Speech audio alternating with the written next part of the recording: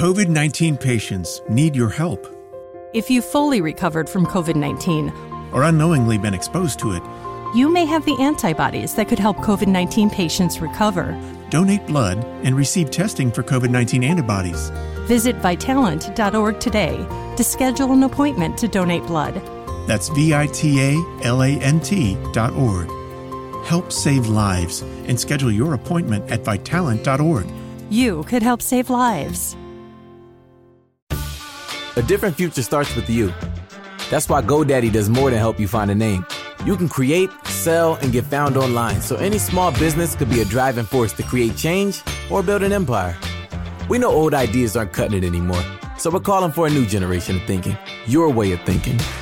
So whatever you have in mind that will help make a different future, find everything you need to get started at GoDaddy.com. Because the future isn't decided yet. It's up to us to make it happen. Start different at GoDaddy.com. This is an ode to Napa cabbage. Of all the cabbages on all the cabbage farms, only you have the crisp crunch worthy of our Bibigo Korean dumplings. No other cabbage would do, because no other cabbage tastes like you. We love you, Napa cabbage. Just don't tell Green Onion. Napa cabbage, one of many obsessively crafted ingredients in every hearty, flavorful Korean dumpling from Bibigo. Go handcrafted. Go Bibigo. Authentic Korean dumplings now in the freezer aisle. On episode 16, we continue our discussion of augmented reality, virtual reality, and associated technologies. I'm Mark Reed Edwards. Welcome back to Confessions of a Marketer. We had such fun with our chat with Brian Lucid last time. We made it into a two-parter. We'll get to that in a moment. Boy, next couple of weeks, we've got the busiest recording schedule ever for the pod. I've got chats about why CMOs should listen to creative, the next generation of marketers, MarTech, the psychology of marketing and conversions, data in marketing, and the role of marketers in funding. Hopefully I'll keep the schedule straight and we'll roll these episodes out over the next month or so. Right, on to today's episode. We had a lesson in AR, VR, and such last week from Professor Brian Lucid, and today we get to the so what.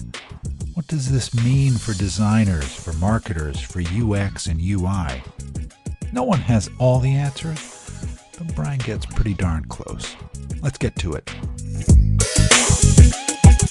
Well, you know, all this technology is great. It's really interesting, and who knows where it's going to go. It's just exciting to contemplate. But technology is one thing.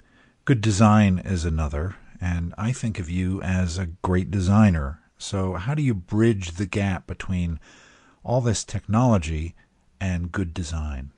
I think there's multiple facets to that. And yeah, I mean, there's obviously a lot to unpack there. I bet.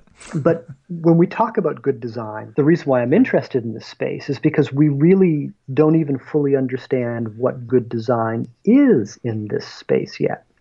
But we do understand that it's going to be very, very different and more powerful than it's ever been. It's because it's different metaphors, right, that we're dealing with. Yes, but I think it's even more than that. And I think that this is a really key thing to understand, particularly for people who are passionate about marketing.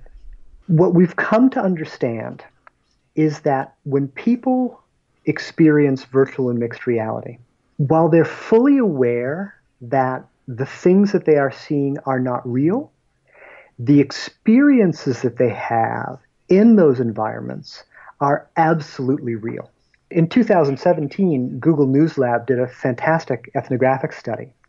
And what they've really discovered is that when people describe their memories of things that they did in virtual and mixed reality, they describe it as a real experience. It's not something that they've watched. It's not like something they watched on television. It's something that they've lived. And that's a fundamental difference. That's a fundamental difference, because now we have a tool which can actually share experiences, because they describe it as if it's something that they've experienced. Not that they've watched, that they've read, or that they've, dreamed about, but it actually happened to them. And so this has incredible implications for a wide range of things, from how we deliver the news to, how we deliver marketing messages, because they're internalized in a way that I don't believe we've ever had a medium that shares information in this way. Yeah, interesting. They create incredibly emotional experiences. People who experience these things, they're able to participate in it. They're able to explore different emotional states. And increasingly, as we're starting to think about how to create narratives in this space, it allows us to step out of our body and become somebody else or something else. And so that gives us incredibly new points of view, but we can never forget how powerful these experiences are. And that's why it's been such a challenge often to design in them. There's a lot more emotional weight to these.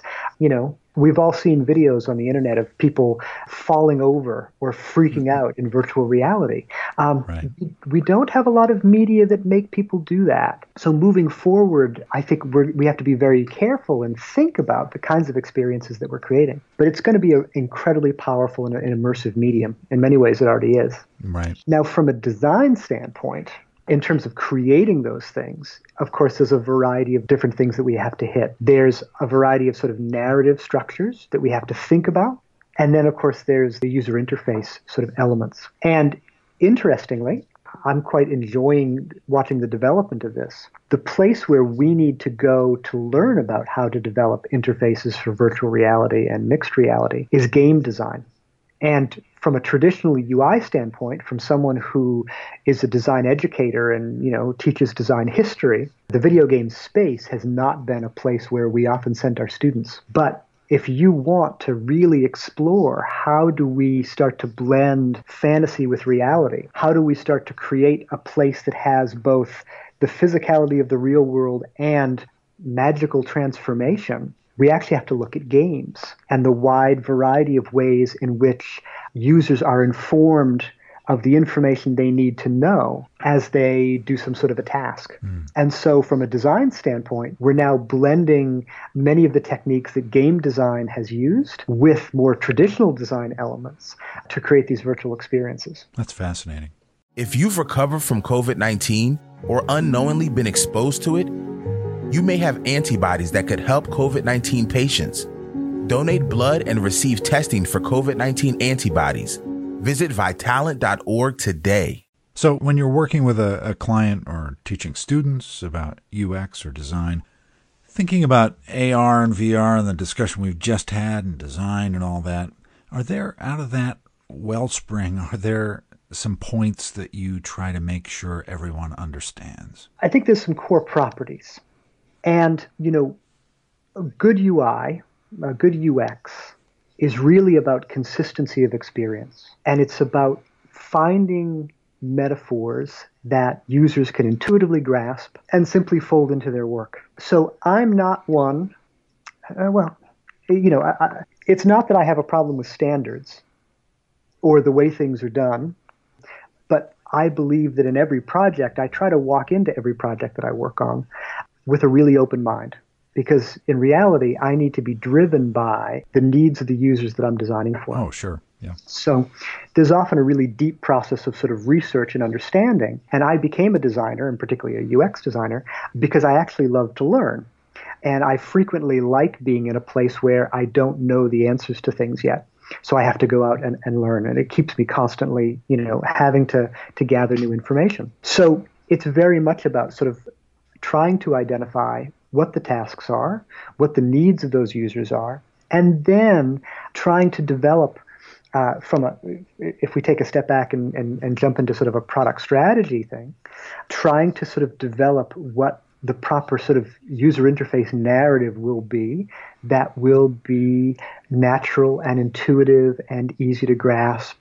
And then once we have that as a foundation, it's about building upon that and making sure that it's absolutely consistent. If you have used a Microsoft HoloLens, one of the things that I find so fascinating about it, outside of the experience, is how much it really reveals to us the different levels of different computing paradigms. So there are moments in the HoloLens in which you realize that the designers are still thinking in a mouse and keyboard mentality, Right. where they try to get you to type things on a virtual keyboard floating in space. And you realize all of a sudden, wait a minute, like I'm actually stuck in a paradigm that doesn't make sense for this particular type of computing. Yeah. And so that's that.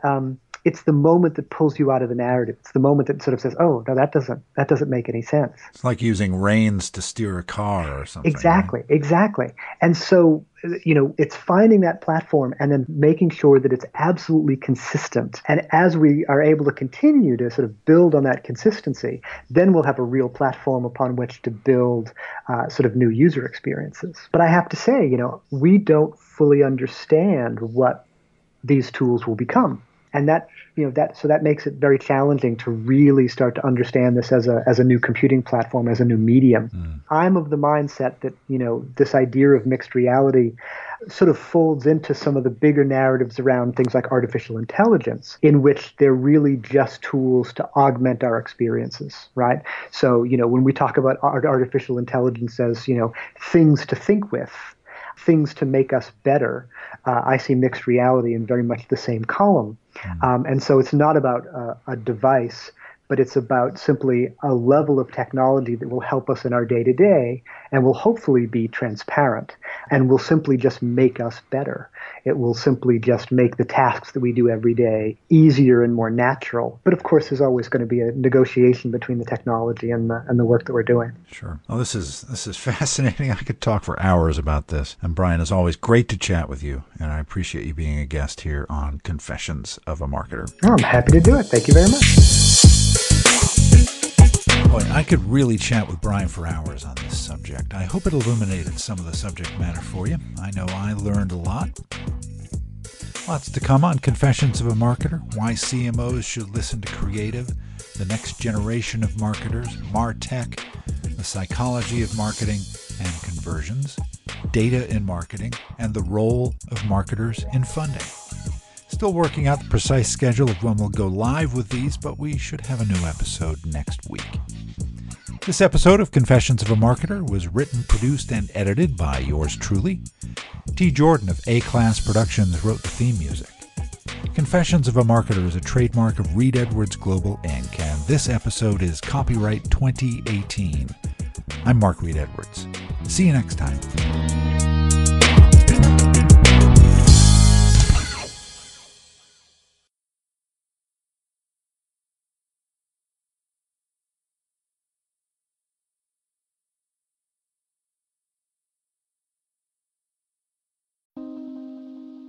You stay home for the greater good.